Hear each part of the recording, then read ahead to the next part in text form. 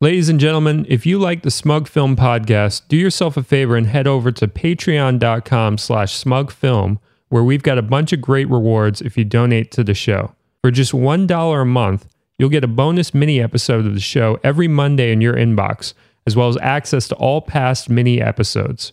These episodes will never be available on iTunes or smugfilm.com or anywhere else. The only way to hear them is by donating $1 a month through patreon.com/smugfilm.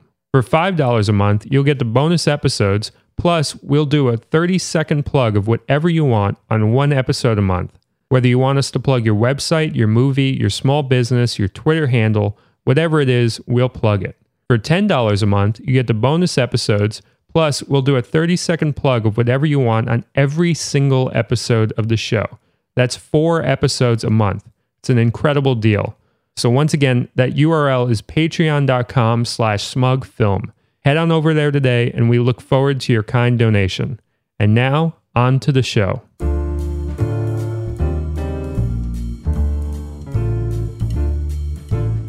Welcome to the Smug Film Podcast. I'm your host, Cody Clark. With me today is John D'Amico.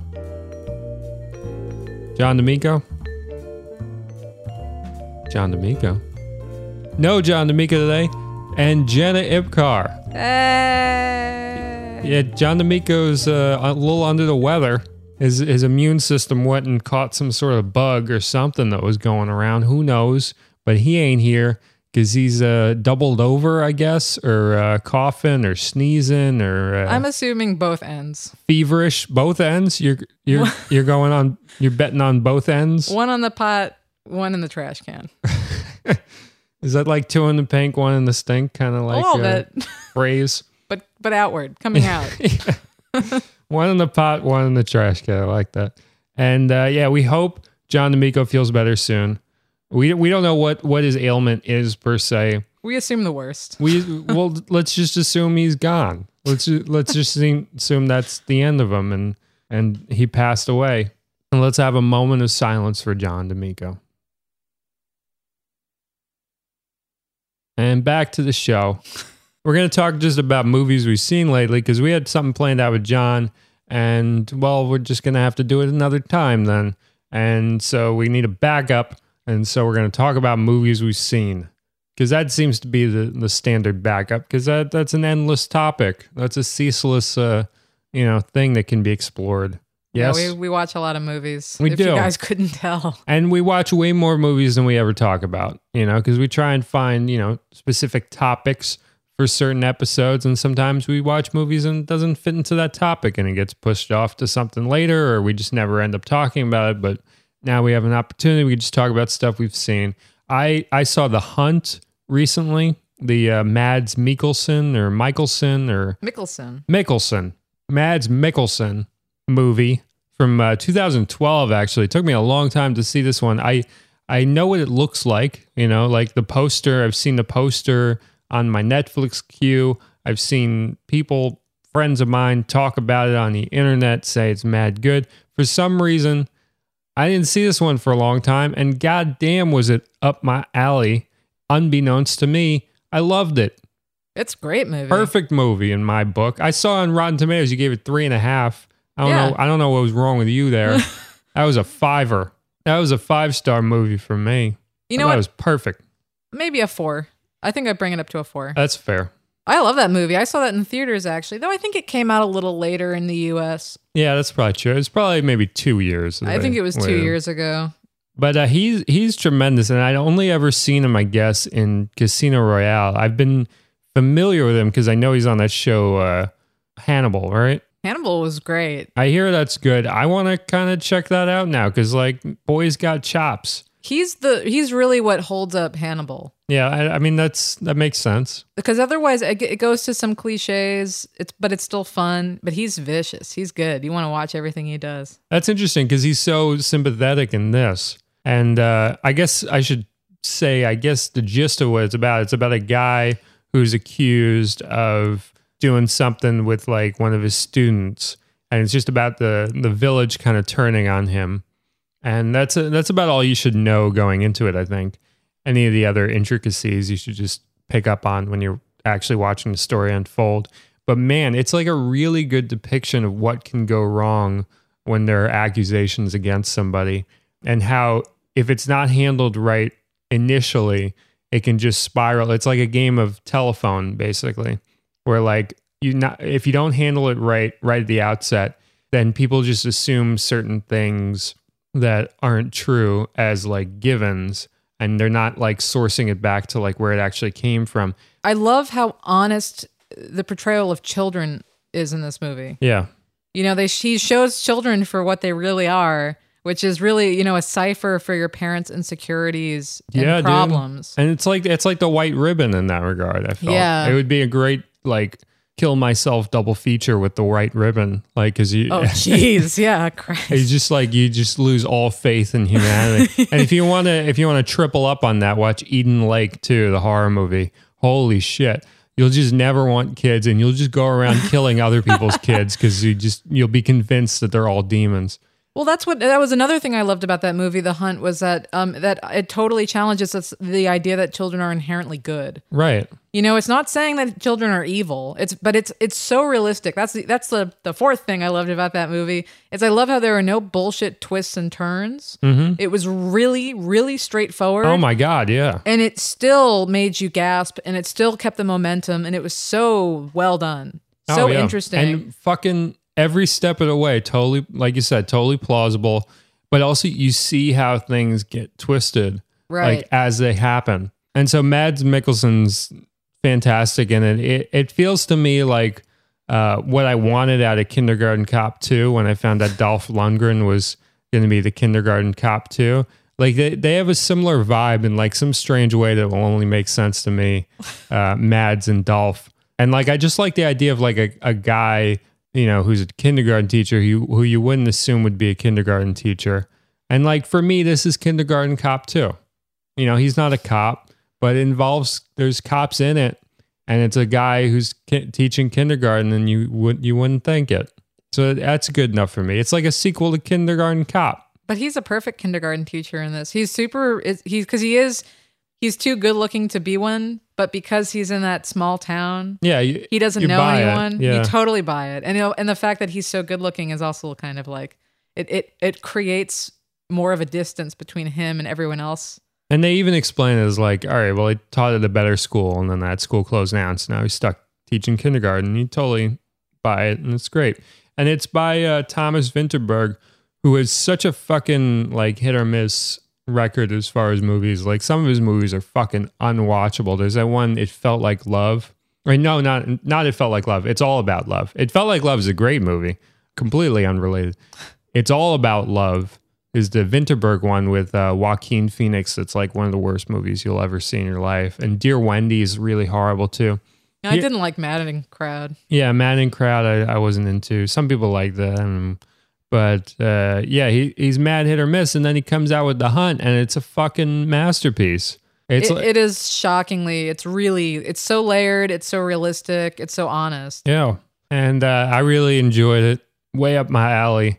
Dug it tremendously. So I highly recommend it if you're out there and you are like me and have not seen it yet. What have you seen, Jenna? You know what's funny? I watched The Birdcage for the first time recently. The Birdcage. You know why? I had always wanted to see it. When it came out, I wanted to see it very specifically because I loved Robin Williams and Nathan Lane, but strictly because I loved Aladdin and the Lion King. Right. Yeah, I mean, I was a child.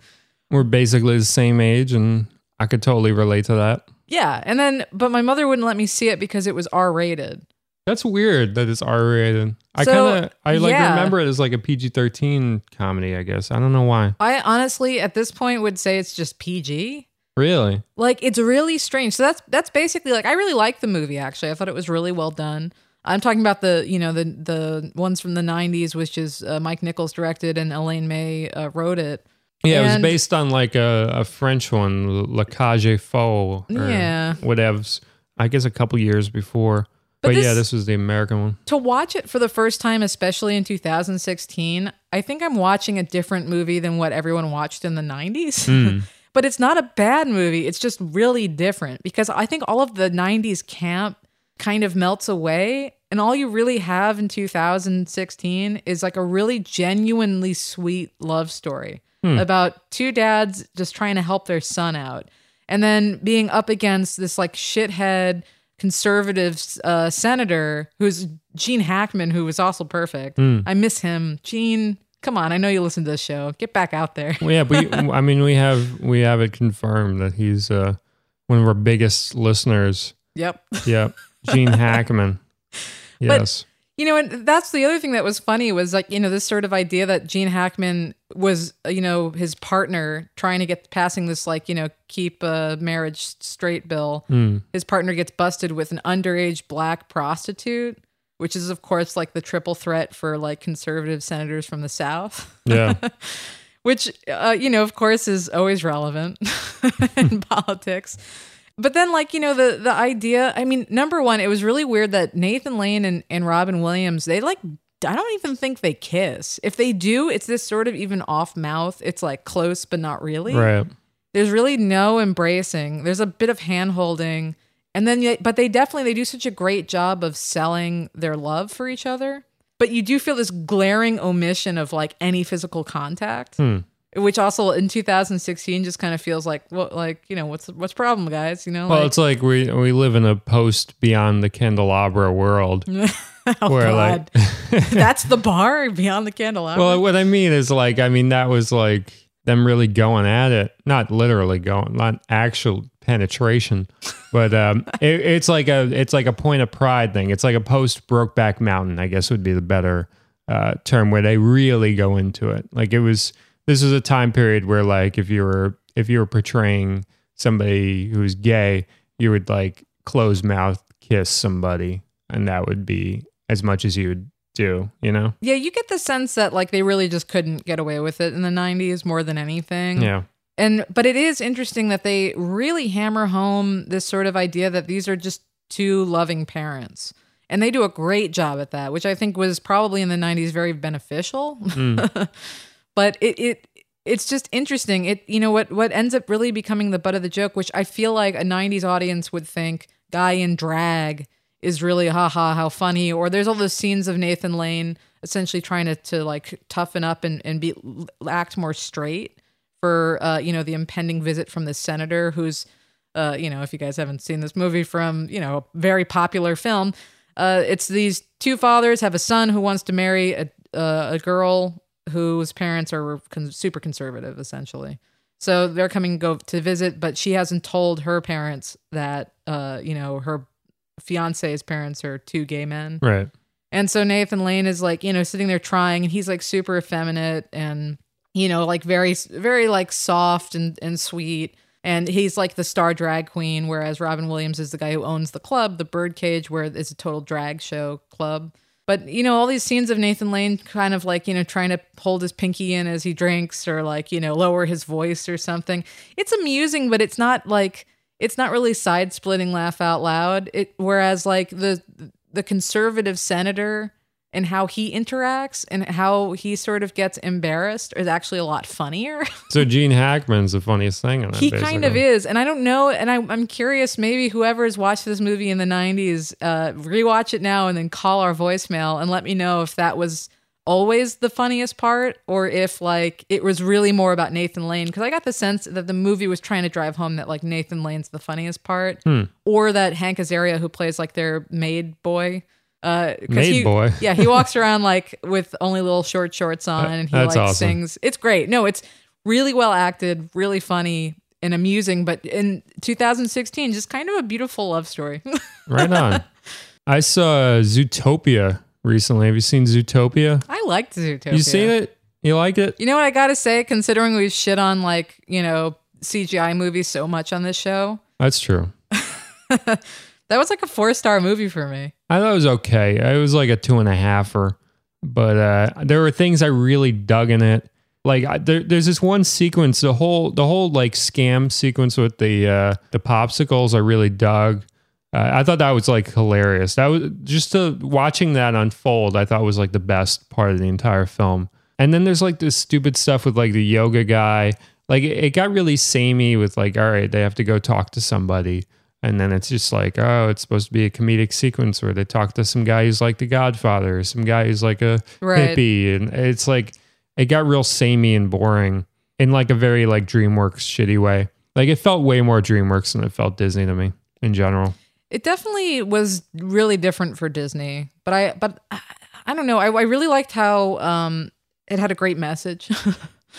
I like the plot twists. And I like that it was it was genuinely funny. It was great voice acting. That was pretty consistent. Bateman was fantastic in particular. Oh yeah, he really like he embodied that character like with like just so much like pathos. Is that how you say it? Pathos? I think it's pathos. Pathos. That's what it was. Yeah, pathos. Yeah, it was full of pathos. To the brim with pathos. Pesos. Pesos. He was rich with pesos. Yeah, I like how the movie sticks to its guns. It doesn't back down. It kind of beats you over the head with its message, but it's a great message. It's like a universal, thing that it needs to be said right now too. Well, I didn't think that the allegory made sense when they like stuck that in like 2/3 of the way. The whole thing with like the discrimination thing, it didn't actually make much sense as an allegory because it was like, all right, well, these are these like, for those of you at home, I guess basically, how do we explain this? It's like race relations. It's race relations, but it's like it makes sense why people would be apprehensive of these animals, whereas it doesn't make sense that people would be apprehensive of like actual minorities or black people, etc. So it doesn't fully make sense. Yeah, I see that. Well, because what it is carnivores versus like herbivores, right? Yeah, basically. And the black people of the film are the carnivores.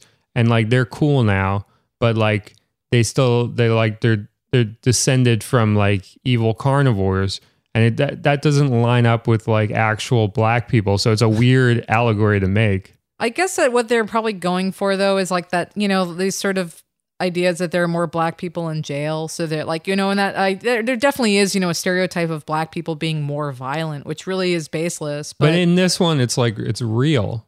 So like it Yeah. falls, like the discrimination has like, it's like, yeah, the discrimination is bad, but the discrimination actually has a reason in the film. I felt like the movie though made at least it kind of put them in this super evolved state. So like that idea that the carnivores were ever bad is like hundreds of years ago. It felt more like they were talking about ancient Egyptians or something. You know what I mean? But they were actually doing the crimes. Well, but they had problems. There was a twist. Yeah, there's like conspiracy theory stuff that happens as the film goes on, and like you find out like I see what you're saying, but I felt like I would have liked it better if I wasn't sitting there scratching my head trying to like relate it back to real life and realizing that it doesn't actually make sense. I'd say that, carnivores in general are, even though you're a vegan, and this is maybe why you don't get it, they still deserve to live. And just because they're eating other little guys. Hey, don't put it in my mouth that I said carnivores don't deserve to live. I think carnivores should live. That's my motto. But and also like it just didn't, like the animation I thought wasn't great. Like the actual like and when I say animation, I'm not talking like, oh, it didn't look great. It looks fine. It looks fine. But I meant the actual like movement of certain characters, like and things, etc. Like I remember there's this part where like she gets shoved and she's like sitting in the chair, and like she's really tiny and the guy pushing her is really big, and like he pushes her and the chair and her both move to the side, which doesn't actually make sense like physically. Like she would just get pushed off the chair. Like if he's pushing her really hard, she falls off the chair because she's lighter than the chair. Like it was like a physics thing that didn't make sense. And it would have been just as funny if like it was done as it would actually happen if she just flew off the chair and maybe the chair moved slightly. You understand what I mean? Like it's simple things like that where like you see it and it doesn't compute in your brain, but you don't really register it. And then you're like, oh shit, like that doesn't make sense, like in retrospect. And then you realize there are certain animation things throughout where it just kind of doesn't make sense. Like if you want to do like a cartoonish thing about it, have like her head move and then her body, or have like, so you know what I mean? Like her head moves all the way aside, like a stretchy, like kind of Looney Tunes type thing or whatever. But having the chair move too, it just, there was no angle where that would occur and it wouldn't physically. Are you with me on this? I cannot even picture this you're talking about. Though, I thought about this more than 90% of the movie, I was thinking about this one goddamn animation choice. I mean, I would say, I'm usually with you on that kind of stuff. Like the weight of CGI is just always wrong, and it always makes me angry. Well, that was the thing. It was like it totally ruined the weight for me. But I would say that for this one, I thought that they did a pretty okay job at that for the most part, and I was actually very impressed with the lighting. Yeah, the lighting was great. It was probably the best since Ratatouille. Yeah, I would agree with that. Absolutely. And also they played with scale really well, where parts of the town were tiny if tiny animals lived in it. So like you'd be running away or something, and then like, oh shit, I ran into small town, and now you're really big compared to the buildings, where like just like a second ago you were really small compared to the buildings. I love that. That reminded me of like in Super Mario 64, where like there's that big small level where like on one side like the place like you're big, and then the other side you're small. You know what I'm talking about? Oh yeah. Yeah, that was a really good level. It reminded me of that, man. It was called like Big Little Land or Little Big Land or something. And there was like 3 paintings, right? And like you go into the tiny painting and you're big, and you go into big painting and you're small. Remember that? You know what? Actually, that scene with the donut, I thought I was kind of upset by that, because I was like, this is like 9/11 for these hamsters. Yeah, that was. And they just kind of brushed that scene off. Traumatic event for sure. But yeah, it wasn't terrible. I just I don't know. It's another movie. When you look at the sketches, though, you're like, why didn't you just animate it in that style? It's so much better than the CGI. That's the case with all of them these days. It's so disappointing. It's so sad. But it I really did like. Tragic. You I look like at Zootopia. We've said before on the show, but you look at like the concept art for like any of these goddamn movies. Doesn't matter if it's like Despicable Me 5 or Ice Age 28. Like you look at the fucking concept art and what they were thinking about doing, and it's like, if you had just done that, it would have been like fucking groundbreaking and amazing. If you want your mind blown, look at the concept art for Tangled. Oh yeah? It is breathtakingly beautiful. Shit balls. It's actually, like, you should Google it. Like, it's I will. Actually crazy. And then you're like, and then you see Tangled, which, you know what? Tangled wasn't bad. I kind of like Tangled. It had better music than they've had in a while, even though there was no good showstopper song in it for me. I think that was its biggest fault. I like Tangled, but the concept art was like, holy crap. Like, I gotta check why that wasn't out. this movie made? Like, especially when we have, it's like people don't have to hand paint these things anymore. Like there's a lot of Photoshop shortcuts that make something that would have taken you days and hours, a half day, or like, at least way less, like cutting down the hours, like, completely. Absolutely. And yet they still insist on CGI, which just takes as long as normal animation, if not longer. So I don't get it. Yeah, these movies, I mean, it's hard to wrap your head around the fact that they spend like 3 or 4 years on each one of these fucking things. Oh, yeah. And like sometimes the people that record the voices, they do it like maybe 4 years ago. And by the time it actually comes out, they can barely remember, what they did in it. And they have to then promote it. And it's like, oh shit. Like they're finally seeing like their voice put to animation like that long after. It's crazy. All right, we're going to take a quick break here, and we'll be right back with a voicemail, actually. We got one of those, so see you soon. And now, Smug Film presents Robot Reenactments. What's he doing? Go back there, man. He wants to kill me so bad he can taste it. Huh? Attica. Attica. Attica. Attica. Attica. Attica. Attica. Attica. Attica. Attica. Attica. Attica. Remember Attica? This has been a robot reenactment. Now, back to the show. Hello, Smug Film fans. Leave us a question or a comment for Smug Film to play on the show by calling the following voicemail number: 718-395-9711. Once again, that's 718-395-9711. We look forward to hearing from you, you lovely, lovely people. And we are back. Let's listen to a voicemail. Hi, it's Jenna's friend Vern again. I'm calling to rant for a second. I'm not ranting. I'm just calling again for a second time, leaving another voicemail, and now knowing that you have the Angry British Woman still.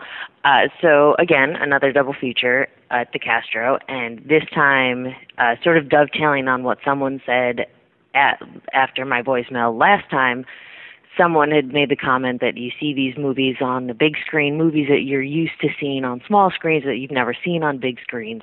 You see them in this theatrical way, and you just notice stuff because you can see more detail. Last night was a double feature of The Graduate and Risky Business, which was fine. I'm not the biggest Tom Cruise fan. He just doesn't win me over. But The Graduate has been one of my favorite movies for a while. And again, it's another one of these things where I'm like, how did I never notice this? And I'm watching this movie that I've seen a million times and that I just love. I know backwards and forwards, and I never, ever noticed that it's like a world of weird noises. And it's clearly on purpose. When you have a theme song that's the sound of silence, this must be on purpose. You're clearly playing with noise. And there's always TVs going, radios come on the minute people are in a room together and it's quiet. There's these moments of silence that are always, it's like him and Elaine kind of have some of the few moments of silence, and him on his own sort of has moments of silence, but there's also all these gurgling noises. There's the fish tank, there's the scene where he's underwater and the scuba gear, and just this like very visceral gurgling noise, and then these whirring sounds. It's like this sort of heady, overarching static noise, along with several airplanes, most notably when he and Mrs. Robinson, when he drives her home, an airplane goes overhead, and I feel like it must have been on purpose because you can still hear what they're saying. It's not like it washes everything out. But there's a couple of moments where these airplanes go overhead and they make this, this kind of weird overarching electrical noise. And then the other half of it is this very, very visceral gurgling sound, like water running through pipes or your stomach, like water running through your intestines, that kind of like very, very almost uncomfortable noise. And I was just stunned that I'd never picked up on this. And it's just a brilliant movie. It's like, I'm not about to change anyone's mind on that. No one's really arguing with me on that. But there are just all these little things that I'd never noticed, that I'd never picked up on, and that specifically. And also, I just love Dustin Hoffman. We need to talk about how absolutely adorable he is. I know Jenna's more of a Pacino fan, but give me a young, nervous Jewish boy with that physique, and I'm perfectly happy. And Anne Bancroft, of course, is a queen, and I love her. And every single time I see the movie, their relationship is it's amazing how real it feels, how much chemistry they have. And it's just funny that they're both like third choice or something like that. But beyond that, again, just stunned that there's all this stuff that seems crystal clear when you see it. Like, it just seems so obvious and just can get missed for so long. But anyway, that's it. I was actually just going to, Jenna, I was just going to leave you a note on Facebook as I do, and realized I just had way too much to talk to you about when it comes to this movie. So, I will be listening to hopefully hear you guys expand on this. I liked what you did with my voicemail last time. That was a really good conversation. So thanks, you guys, and I'll talk to you later, Jenna. Bye. All right, Vern. Good to hear from Vern. That was a really good observation and really illuminating, because I've never seen Graduate in theaters. I assume you haven't seen it in theaters, Jenna? I have to think about that. I don't think I have. I've only seen it, like on a DVD, on a TV, like most people of our generation, I assume. And I did not notice that on the TV at all. And I feel like these kind of things, finding out how something sounds in the theater, really keys you into what it must have been like to see it back in the day, which doesn't always get translated in reviews or in whatever else, because it's just like people that are writing it at the time, they just know everybody's going to go and have that experience. So it's not something that people necessarily think to preserve. So I would have never known that about The Graduate whatsoever unless I saw it in the theater. It's like a lost piece of information. I had a similar experience with the Argento film Inferno, which I think I mentioned when we were talking about theater experiences and noticing new things, which is there's this underwater sequence in Inferno where this woman's swimming around, and it's fucking riveting. And the whole movie's riveting in general. Like, the sound in it is tremendous. And people that watch it on DVD, it's like, oh, maybe it's like third favorite, fourth favorite Argento. They love Suspiria. I think Suspiria, the sound in Suspiria translates more on DVD than Inferno does. But man, fucking Inferno in theaters, holy goddamn shit. The sound design in that movie is just tremendous. And of course, the visuals are great too. That's my favorite Argento. But again, would not have fucking known. You kind of have to see these things in theaters. People always neglect sound, and sound is so fucking important. I mean, we've talked about on the show. If you're watching a movie and the sound sucks, you cannot get into it. It's like it's an actual physical impediment, as I think John D'Amico brought up once.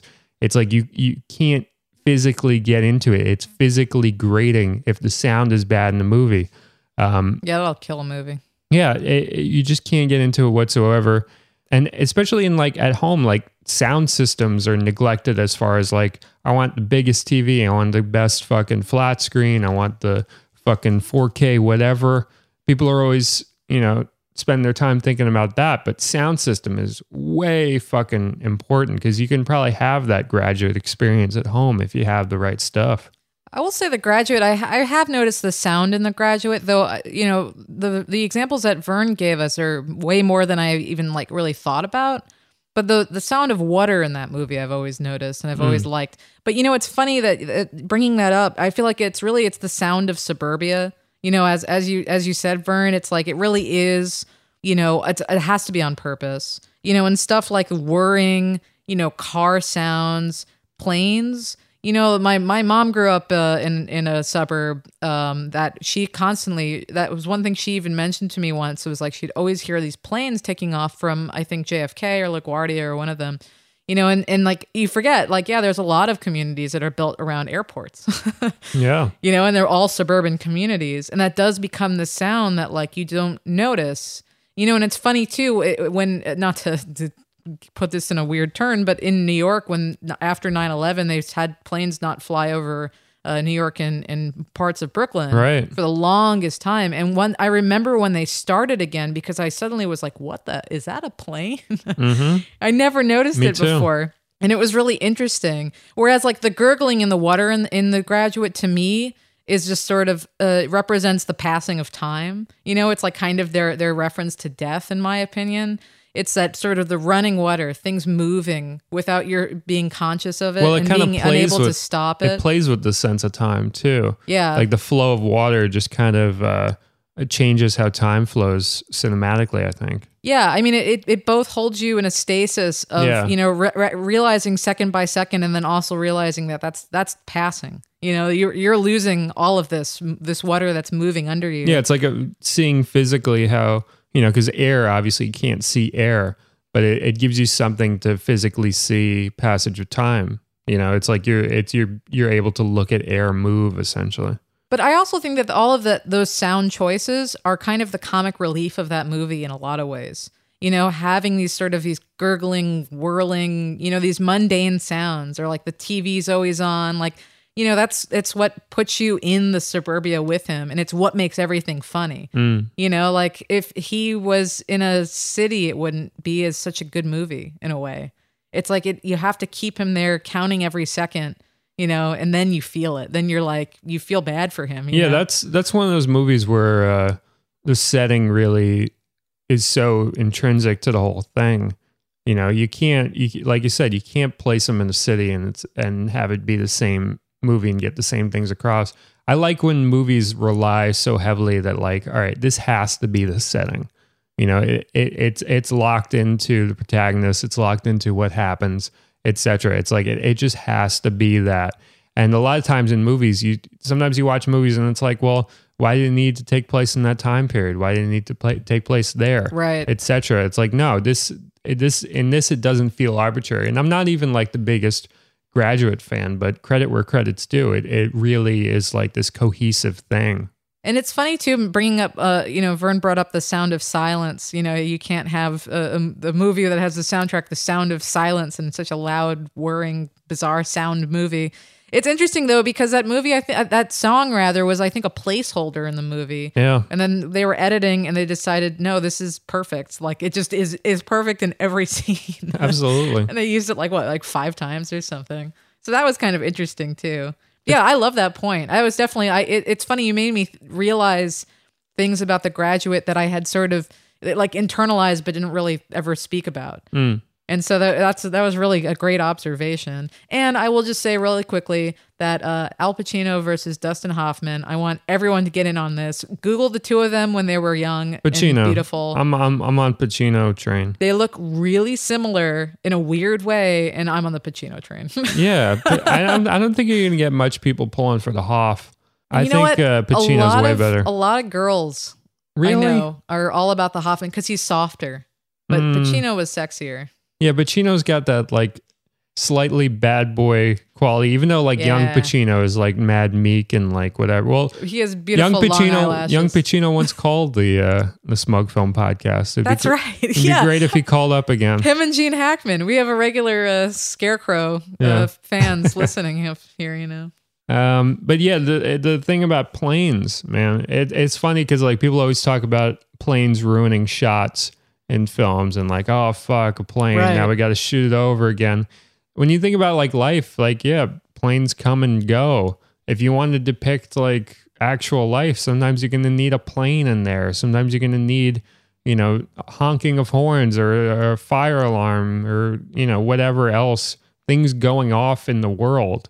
I like when that happens in films because it's just like you suddenly realize how little it happens in other films. Right. Like it's like such a simple thing to make a film feel more real. It's like including people peeing.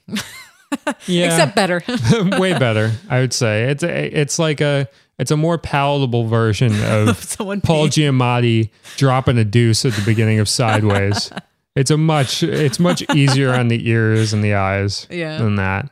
Yeah, I mean, my movie pick for, you had to have been seen in theaters and sound completely made the film was Children of Men, definitely.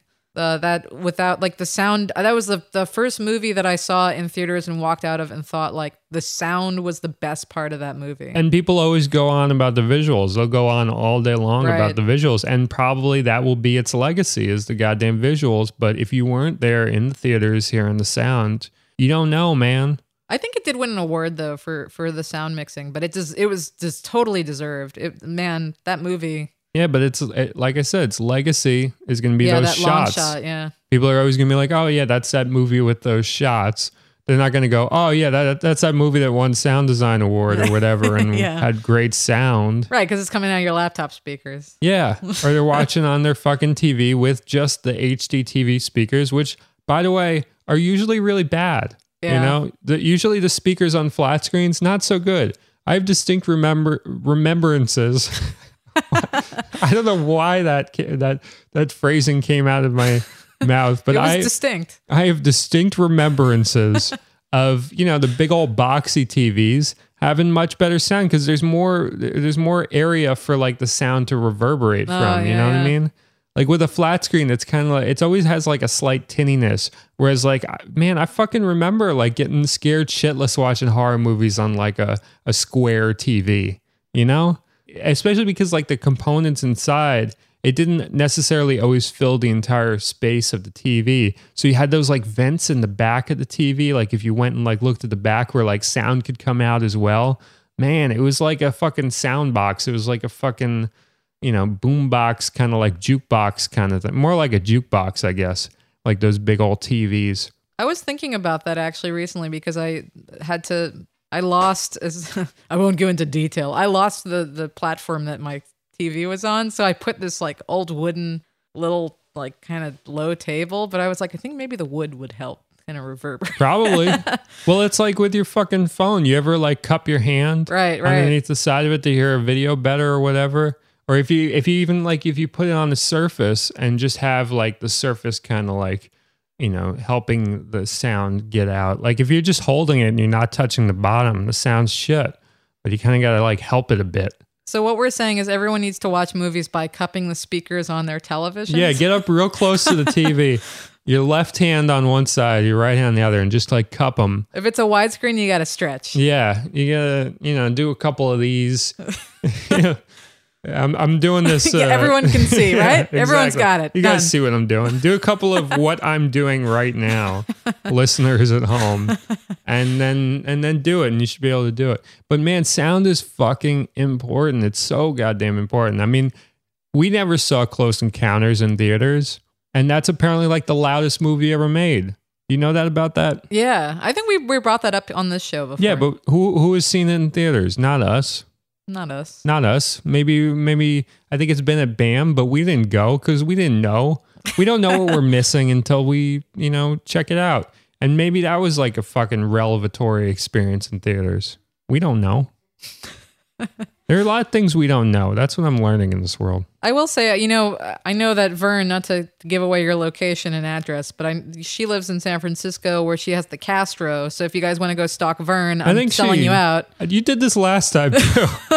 You were like, not for nothing, but but I love Castro, the Castro, San man. Francisco. Check her out.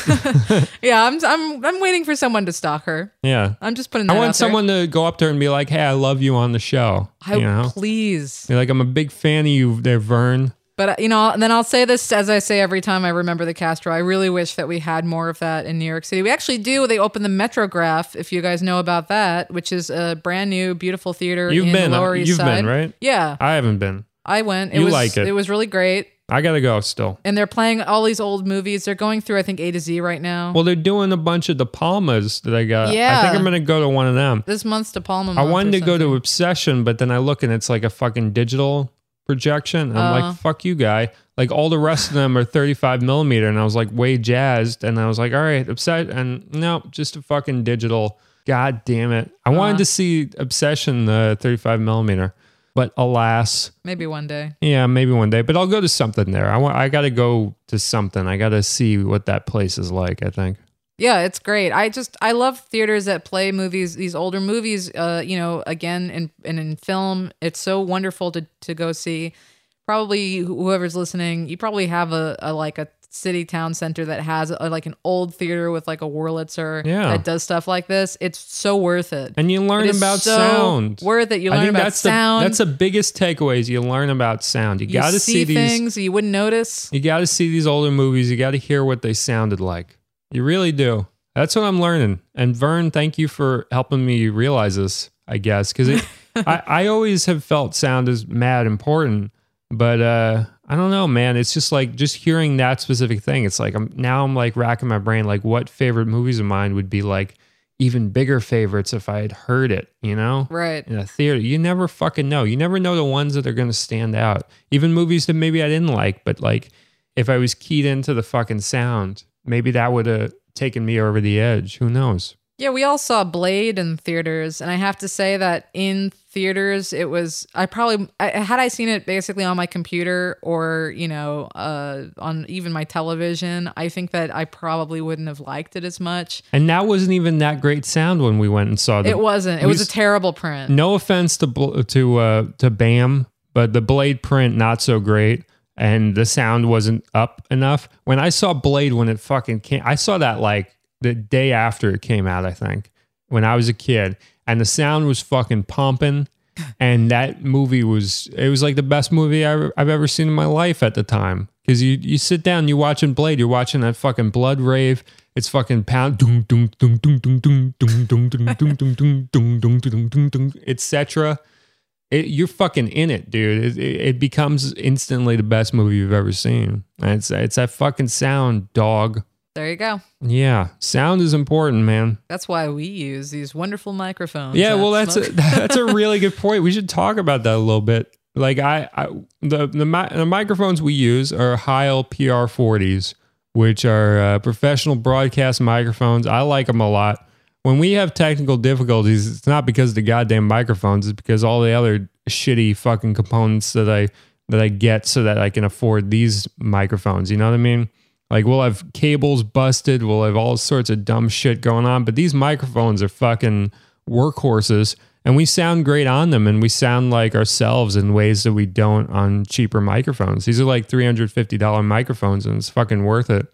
And also like just the general sound of the podcast. Like when you listen to Smug Film Podcast, you're not hearing planes go by, you're not hearing fire trucks or whatever, you're not hearing like people in like apartments next door or whatever. You're not hearing all that shit where people... We're hearing it though.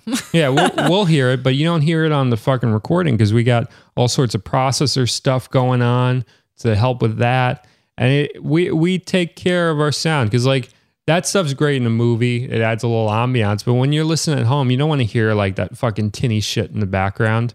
And on a lot of shitty fucking podcasts, you hear that. And there are a lot of like good podcasts that I can't listen to because the fucking sound is bad. Like I'm a stickler for that shit. That's why I try and make sure the Smug Film podcast sounds really fucking good.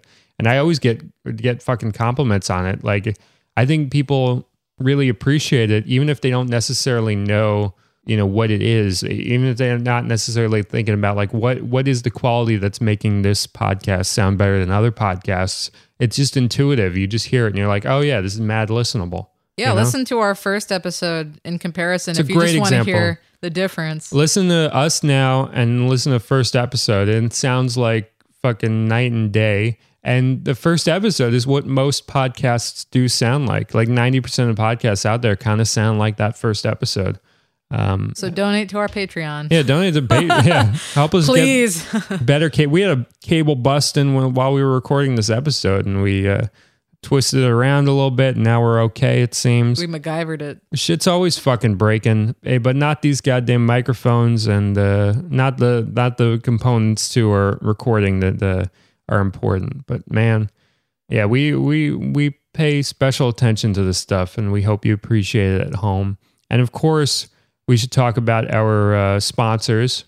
Yes, Oh, yeah. Jenna. We should talk about Roomful of Spoons. Roomful of Spoons, Rick Harper's documentary On the Room. Oh my God, so good.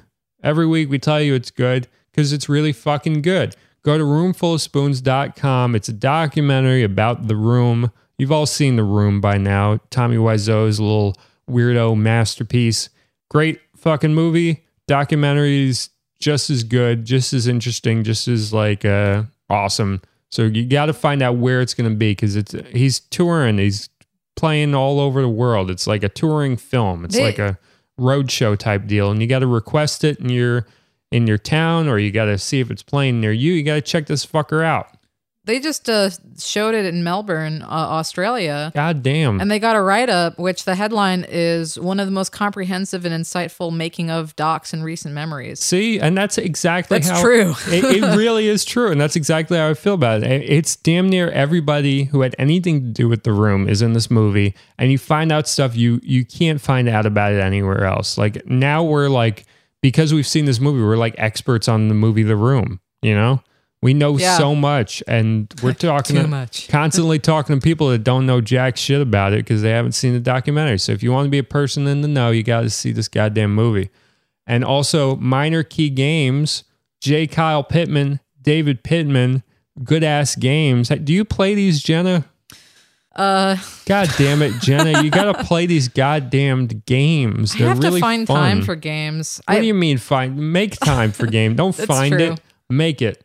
I'm so busy, recording this podcast once a week. Yeah, exactly. You can't find the time. But minorkeygames.com, Kyle and David make these awesome brand new video games that feel and look like old video games of various eras too. Like not just like only 8-bit, 16-bit looking stuff, but like also like, GoldenEye era looking stuff, but like, hyper real, like much better than that, but that version of, you know what I mean? Yeah, I do. Because I have, despite the fact that I haven't played them, I do look on their website and I see them updates. I see them post updates with screenshots, and it always looks super cool. And from how you describe it, it sounds like something I'd really like. So Yeah, I mean, it's phenomenal. if you're like me, stop being a slacker and go check it out. I say so. And David Kyle Pittman, good men, good product. So buy one of their games. Usually they're on sale for only like $1 or $2. So check that out. And also, last but not least, but I'll say it, least, Jay Brunner. I always make that joke. I love Jay Brunner. Jay Brunner is a fascinating young man. And let's read a tweet from @BobbySlow, which is his Twitter. Image of Paul Walker driving a car fast with the gorilla and Cecil the lion in the back seat. They are all smiling. In the passenger seat is the new Ghostbusters movie, because it's dead too. You see, he's topical. He's like surreal. He's interesting. He's got a lot of Twitter followers, and he wants more. That's why he sponsors his podcast. So go check his tweets out. If you like him, follow him. Or go like his Facebook group, Cows Are the Silent Jury in the Trial of Mankind. Exactly. Because And it's true. you know what? Go just click that and just get lost in that, Jay Brunner, thank you. Get lost in that. Thank you for your kind donation. Thank you to all our Patreon supporters. If you want to support the show, go on to patreon.com/smugfilm. Send us $1, send us $5, send us $10. You get different rewards depending on what you give us, but check it out. And we really appreciate it because it helps us buy shitty cables that bust while we're fucking recording and we have to fucking twist around. You know, this place is always falling apart, but we make do. And your kind donation will help us. Yeah, $1 is great. Yeah, $1 is the shit. Yeah. Don't feel bad if only you can if all you can give us is $1 a month, because that goes a long way. $12 a year, that's like 2 cables, you know?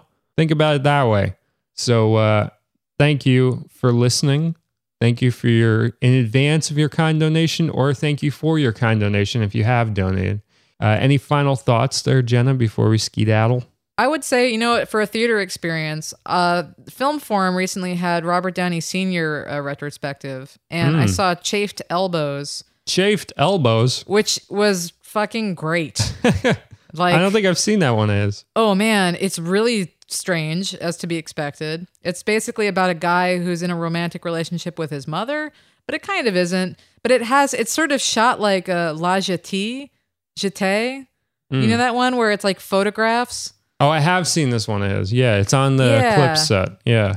And it's funny, like I didn't know anything about this movie going into it, except that like I like Robert Downey Sr. and I thought for a second maybe like it was being restored and they only had like no, that's just how he made it. No, but like the whole movie is like that. Yeah, it's just a fucking slideshow essentially, with little bits. But apparently the cops kept busting it because there was a Q&A afterward, and you know, and they even have in the credits, you know, special thanks for the cops for being a pain in the ass, basically.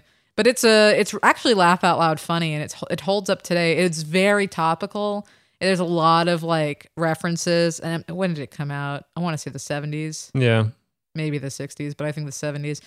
And also it stars Elsie Downey, his wife at the time, who is like fully pregnant with Iron Man. There you go. And she does all of the female characters in it. It's interesting. It was really cool. It's one of those oddball ones that you just kind of have to see because it's kind of inspiring. It's like what we always talk about: get the fucking movie done. Right. Just fucking make it. Just do it. And like you're essentially watching just like pictures being cut between, and it's like, yeah, but it's a fucking movie. You know, he finished it.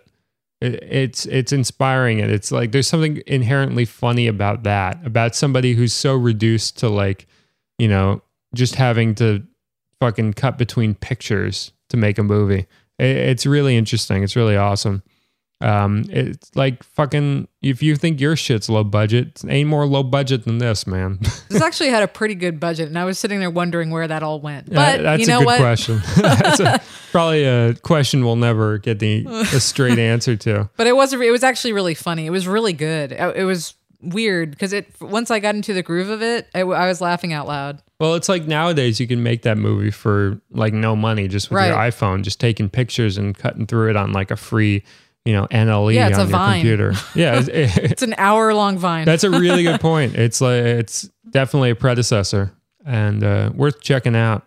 It's amazing you got to see that on a big screen because I've only seen that on the Eclipse set of Robert Downey Jr.'s stuff. Yeah, with him in person too. He's a tall guy. Awesome. That's all I have to say about it. Very tall. All right. Thank you all for listening, and see you soon. Bye-bye.